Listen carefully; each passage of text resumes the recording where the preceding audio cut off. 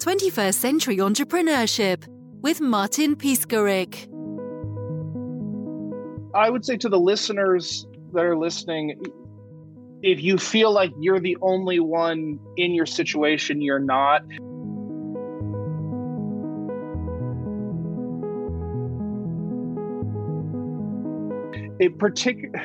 Particularly with entrepreneurs, we're so ambitious, but then we're also so self-critical because we know how much potential we have. We know that we're the ones that can change the world, but then we act like, how could I have made that mistake? How could I have been so dumb as to miss that easy thing?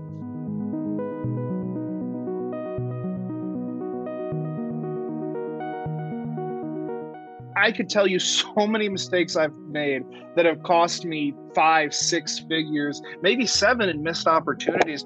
Don't ever think that you're the only one. I would encourage you read biographies because I've read, Jobs, Isaacson, Dell, Musk. I've read every single one of them.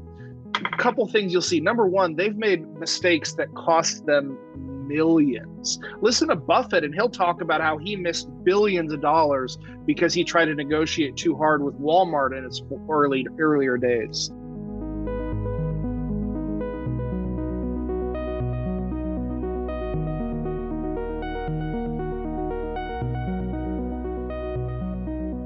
So don't think that you're the only one. And I would say I don't know if I can cuss, but with no bullshit, call me. I'll be there, man. I know how much it hurts. I know how alone you feel, like nobody else can understand.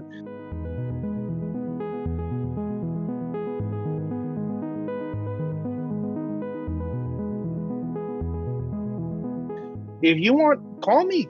Reach out through the website. Say, hey, I need a half hour. No judgment. I will talk to anybody.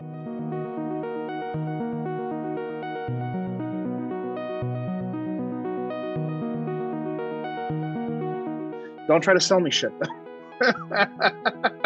If you try to sell me, I hang up. But if you just need somebody to understand, there's so many people out there.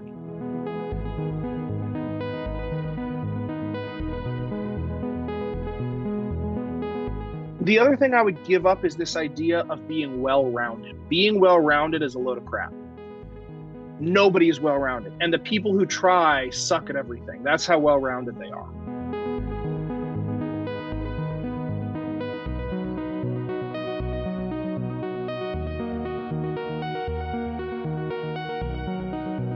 You can be really good at maybe 2 or 3 things.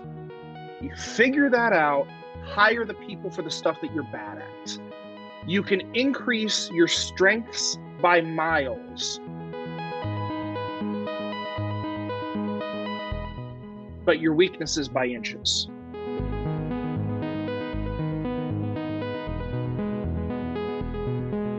So don't try to be well-rounded. I have given up on so many things that I used to tell myself, I'm going to hire a coach to do this. I'm going to learn how to do this.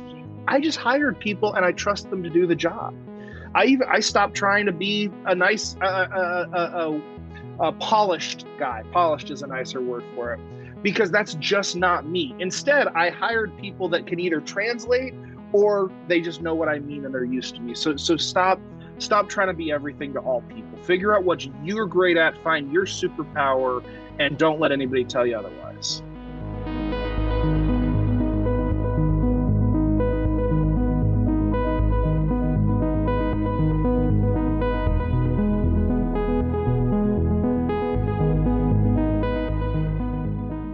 Could you explain how remote employees can make a positive impact on your business, and what are some popular positions? Remote employees can have an absolutely transformative effect on your business.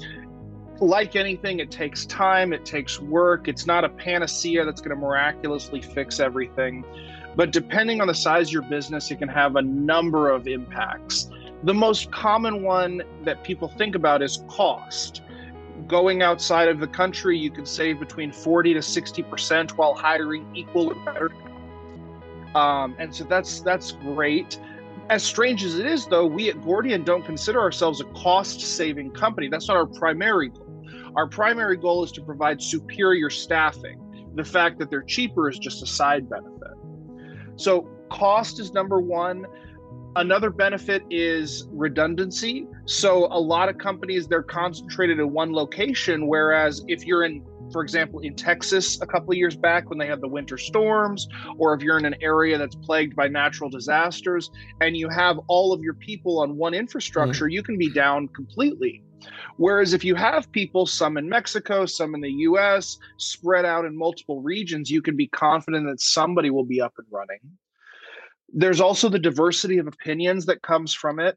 You would be amazed how sometimes an outside perspective can give you good ideas and make you look at things a new way. Another effect that we see from people over time is working with remote staff forces them to become more organized. Because most businesses that I talk to, they go off of what I call an apprenticeship model. Follow me as I do my job, ask questions, and you'll learn that way. But with a remote employee, you can't do that as well. You have to have direct scripts and checklists and things that you go through, training videos. So not only will you become more organized, you'll become more standardized. If your company is a larger company, you may find that each division does things its own way. But by bringing on remote staff with specific training, you can ensure that everybody's on the same page and doing it the same way. So when you say organized and standardized, what about you? You are in the business for a long time and you are deeply immersed into that realm, into that context. It must influence on a good way to your business as well. We are absolutely much more organized than we were 10 years ago. I personally, I don't know that I'm the most organized person. I'm a lot more than I was before, but part of what happened is I brought in organized people to help me because that's not my strong suit. But that's the point, is companies that have always been able to coast, they will be forced to adapt and evolve. As a business grows through certain levels, the skills that got you to this level will not get you to the next level. So when you're first getting out, it's all sales, because you just need revenue. Then you need customer service, you need fulfillment, you need a product. Okay, that's great. Well, when you get to a certain point, then you need organization, you need administration, you need follow-up, you need quality check, you need KPI. And most people, they plateau at one of these levels and they bring on clients and they lose clients, they bring on clients and they don't understand why they did so great for the first couple of years and then they stalled. It's because they don't have the next level of skills, or they're still playing the same game that got them to this level. Whereas with remote staff, you keep moving up because they'll help you adapt to the next level. When you say adapt and evolve, what is the best moment for a company to start with remote? Is it a startup phase or you need to? That's a really good question. Most of the time, I do not recommend hiring a remote employee when you have less than 3 employees.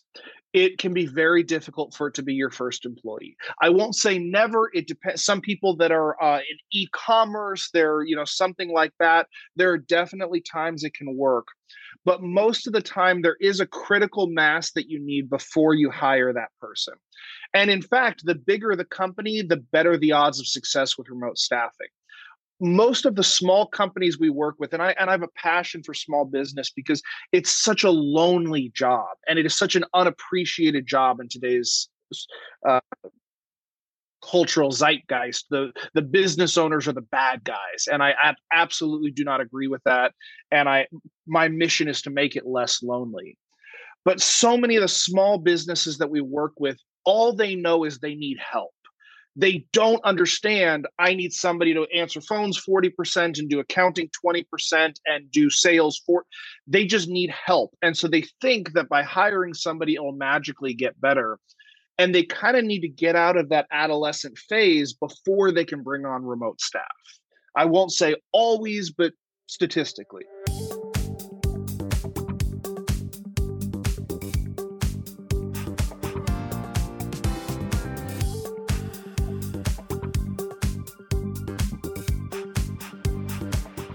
Most people who hire, they think that the person is going to show up day one and that it's immediately going to get better. And they fail to realize that when you add an employee, they're going to cost you time. Whether that's remote, domestic, next door, or across the world, employees cost you time before you get them trained up. So you have to be prepared with a good educational training system. You have to be prepared with supervision. If there was one complaint that we get from employees more than any other, it's, I haven't heard from anybody in a week.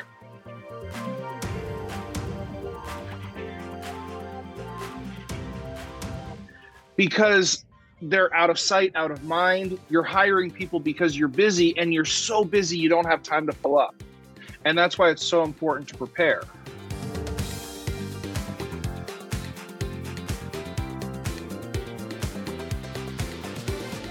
So one of the ways that Gordian helps our clients is we check in with both the employee and the client on a regular basis for the first 3 months to see how things are going.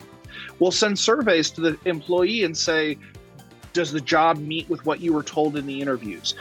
Here's a weird one. Do you know who your supervisor is? As a weird of a question as that is, you would be amazed how often they come back and say, I don't know who I'm supposed to ask. So we check in regularly, and then we pass that information along with clients. And then when the clients tell us something, oh, so-and-so is great, but she's kind of struggling with this, we'll find a tactful way to say, hey, I found this great podcast that you might like, or I found a YouTube channel that might help you with organizational, whatever it is you're struggling with. So we provide that back channel between them. And that's one of the key differentiators, because you can, just like clients, if you're bringing them in the front door and losing through the back door, it doesn't work. And that's why one of Gordian's key philosophies is it's better to pay people more and keep them for the long term. Our retention rate year over year is well over 90%. And the reason is we pay our people above market average. Not only salary, they get full health insurance, they get restaurant and food tickets, they get 1 month's pay for aguinaldo, which is a Christmas bonus. Because if you look at the economics, the training time, the mistakes, the uncertainty, the clients you lose, it costs so much more to turn over somebody every 6 months than pay 15% more and keep them for 5 years. It is night and day difference.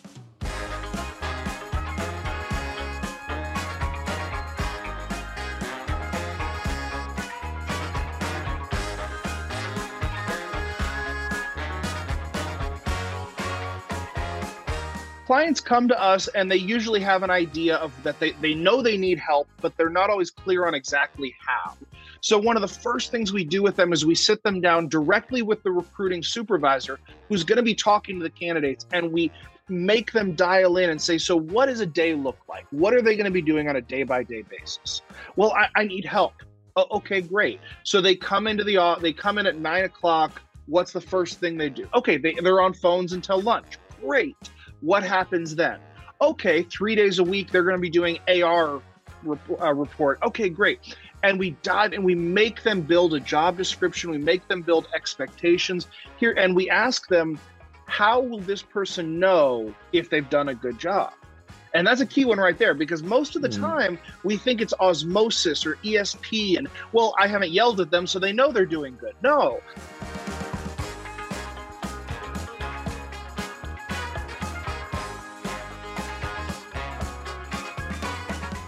So we make them say, okay, so well, if missed call percentage is under 3%, if delinquencies fall below 10%, we make them put objective criteria. That's how this person knows they're succeeding. Because feedback is absolutely vital, especially with remote employees, because right now there's very little body language. I have to keep my hands up here so I can gesture with them, but you can't see the body language.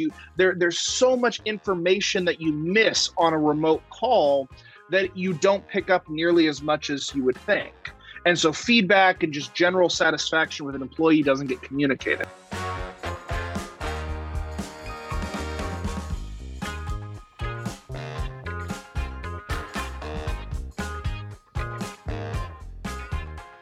So we make them go through those metrics and those ideas of what makes this person successful. Because it's not just sitting in a chair for 8 hours. It's, I want every call answered within 3 rings. It's, I want these statements out by the 10th. There have to be objective goals.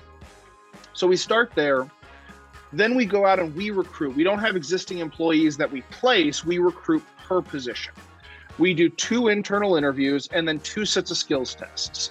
Some of the skills tests are focused on cognitive abilities, critical thinking, personality, because you can have a great person in a bad position and it won't work out, but that doesn't mean they're a bad employee, it just means it's a bad fit. And then we have the typing, Microsoft Office, computer skills, things like that. If they pass all of those, then we present in a round to the client. The client interviews them and makes their selection, and we make the offer on their behalf. So that's how we start it, and then we get into the onboarding and the handoff call, which is a separate step of the process.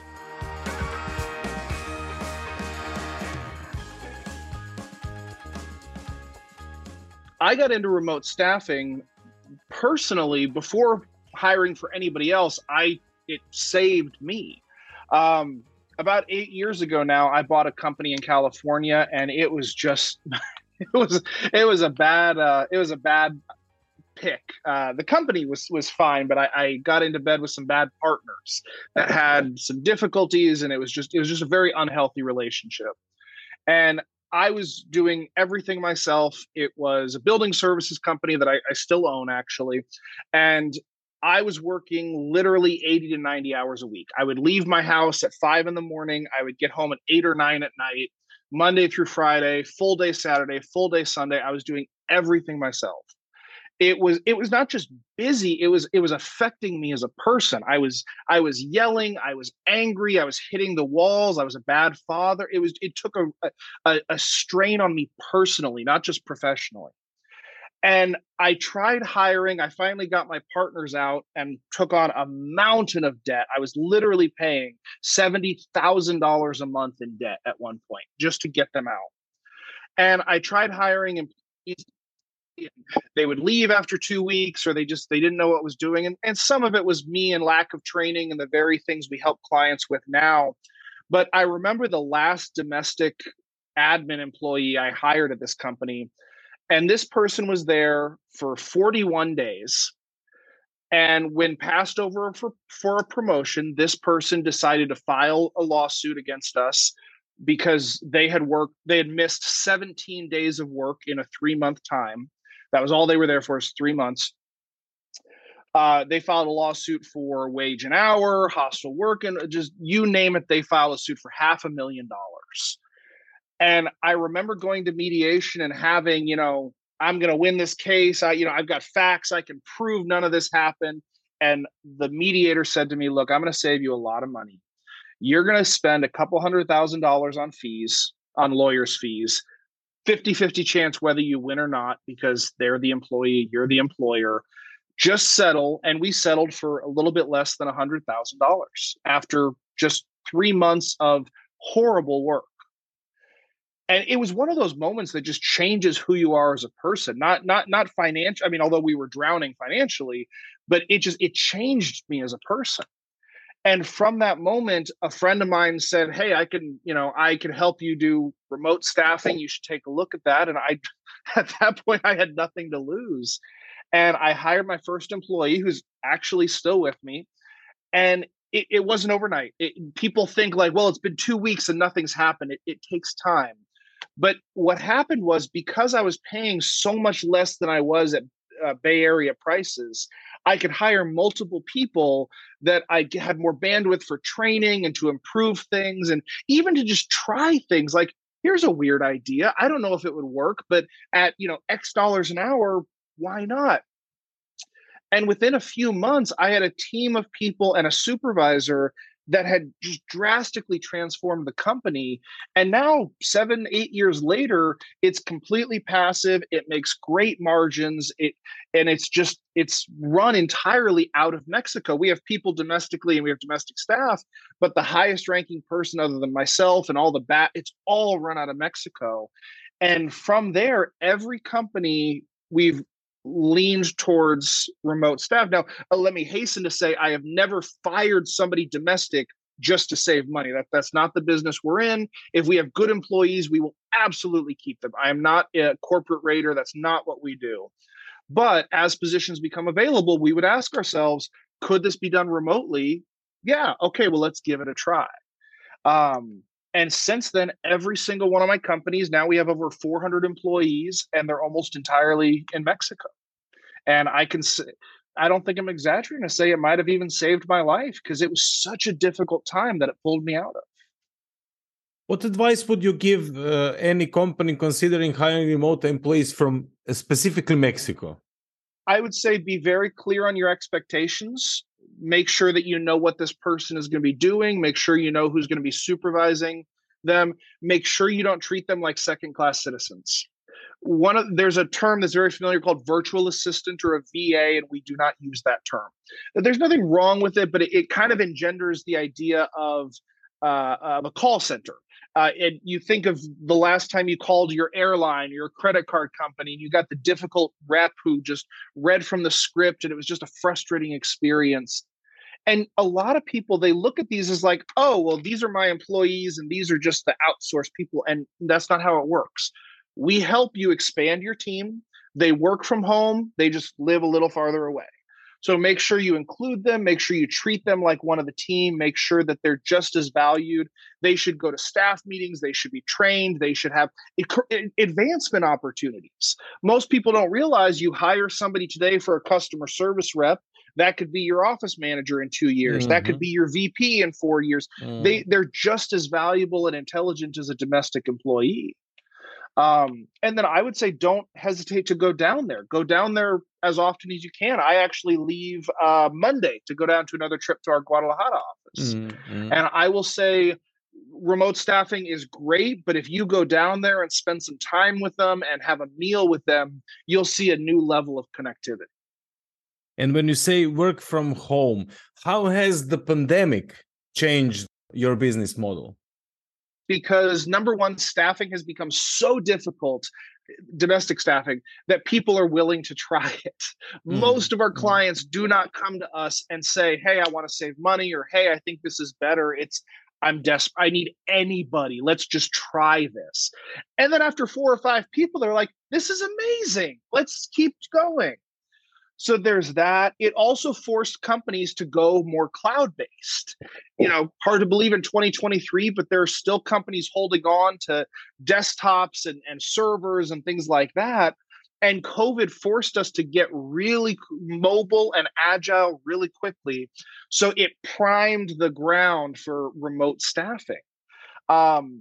There's a saying, there's something I like to say a lot, that people like to talk about Darwin, survival of the fittest. And, we're in a time of great economic uncertainty. And let me add, we're not in a unique time. We're in a time of turmoil, a time of change. But, 100 years ago, there was a global pandemic. 100 years ago, there was a Japanese prime minister that was assassinated. 100 years ago, Russia had invaded the Balkans. None of this is unique. So we need to stop thinking that this has never happened and there's nothing we can do. It's just the world changes. But people talk about survival of the fittest. Every time like this is an opportunity for some companies to grow and some to fall. I've got a book right here, Good to Great by Jim Collins, that I recommend everybody read. And it talks about companies that had that inflection point and grew, and then companies that failed. And we'll see a lot of that in the next couple of years. But here's the thing to remember. Survival of the fittest had nothing to do with strength. It was adaptability. Who can adapt to their environment quickest? And they survived. And in the next 10 years, I think we're going to have an incredible number of businesses adapt and an incredible number go extinct. So it's a choice. You either adapt to the new environment, where I think it was 73% of job seekers said that working from home was a key factor in their decision. Not to mention, when you have remote staff, whether domestic or international, you have a wider candidate pool. You can get the best and brightest, and you can often save money, not only in salaries, but office space, in equipment costs, in the tertiary things like coffee. Do you know how much companies spend on coffee in an annualized basis? No. A lot. A lot. And then you look at the productivity lost in commuting, and you look at the carbon emissions, you look at the cost for gas and for childcare and all of that. It is mind blowing. And 10 years from now, this is going to be the way. It's not going to be an option. It is going to be the way.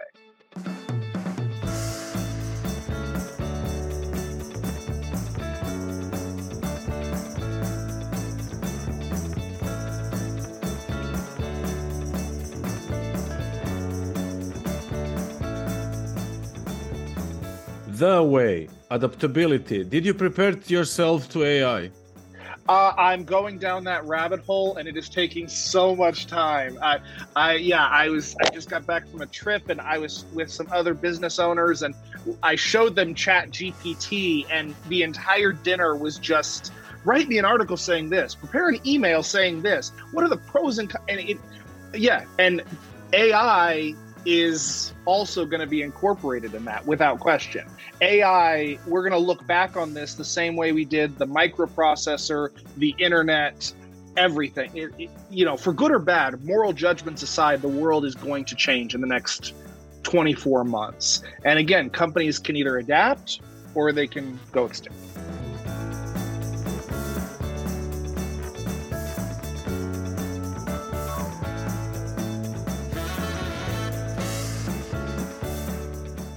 Rob in 5 years, Gordian Staffing in 5 years.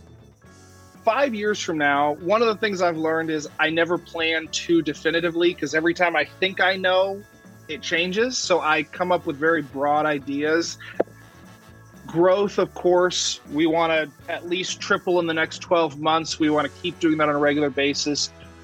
One of the key things we want to improve in the next 12 months is our education and training programs. A lot of our clients, they're not set up. They have difficulty with training. So one of the things we've designed is we can embed an existing employee from our internal team into your company for a few weeks. They learn your systems, they create the processes, and then when you're ready to hire 5 or 6 people, that person will be the trainer. So you get a finished product, whether that's a client services team or an accounting department. So that's one of the key focuses. Absolutely AI. Being in staffing doesn't mean that I'm against AI. It's the natural evolution. So we'll be looking at how we can incorporate that. We're all about improving productivity and increasing output of your employees. So if there are ways to do that, we will absolutely be at the forefront of that. We want to look at new industries. We're pushing hard into new industries like insurance. We're very strong in accounting and real estate already. But we want to grow those things. We've purchased recently small accounting company in Texas for the purpose of training employees before they start, so that you can get a finished, trained employee on your team from the get-go. And then, of course, I plan to buy a good number of companies in the next few years, but I can't tell you where the price would go up. And what about your business model? I mean, now you have 400 employees. What's the difference between now and a few years ago? We're a lot more specialized than we were a few years ago, and that's good and bad. I have some amazing talent on my team. To tell you the truth, it's actually a little intimidating, because I've reached the point that pretty much everybody that reports to me is smarter than me in their area. And so it's amazing, but it's also a little intimidating, because I just have to trust that they know what they're doing, and I have to take their advice and listen to it while still coaching them and helping them. So that's been a major change. Communication has definitely been difficult. We, like our clients, have had to adapt from one person doing everything to processes and automation and scripts and policies, but that's made us stronger as well. And ultimately, we've gotten much more efficient. Our retention rate has gone up. Our efficiency has gone up. Our placement time has gone down. Employee satisfaction, client satisfaction has all gone up. So it's been a good few years. So when you say trust, communication, listen to them, what kind of mindset do you think you have now? What was your personal development through all those years of hard time, and now you're in much better position. But again, you have 400 people that you're communicating with. That's a question that I'm still answering day by day, because each day we're bringing on new people and there's a new dynamic. I will say that I am doing a lot less. I have moved from one of the instruments to the full-time conductor. My full-time job is organizing and instructing and making sure we play harmoniously, as you have different departments that have different ideas. I've certainly become a lot less sure of myself, even as I'm more sure of my company. I've realized how much more there is to know. There's something called the Dunning-Kruger effect, that the more you learn, the less confident you get. And I certainly have understood that. I still have my passion for helping business owners more than ever. In fact, I haven't forgotten how lonely and how desperate it was to be in that dark place, and to literally be checking the mailbox 4 times a day, just hoping some AR had come in, because I had bills due that I had to pay. And if this check hadn't come in, this is going to bounce. It's going to bounce. And I have not forgotten that when you have that level of desperation, that level of hunger, it doesn't leave you. And now I look at it as my place to help other people get out of that situation quicker, because it was a lonely time for me to get out of it. And looking back, if I could have known just a few things that I know today, I could have avoided or sped up so much of that. And we want to be that for our clients.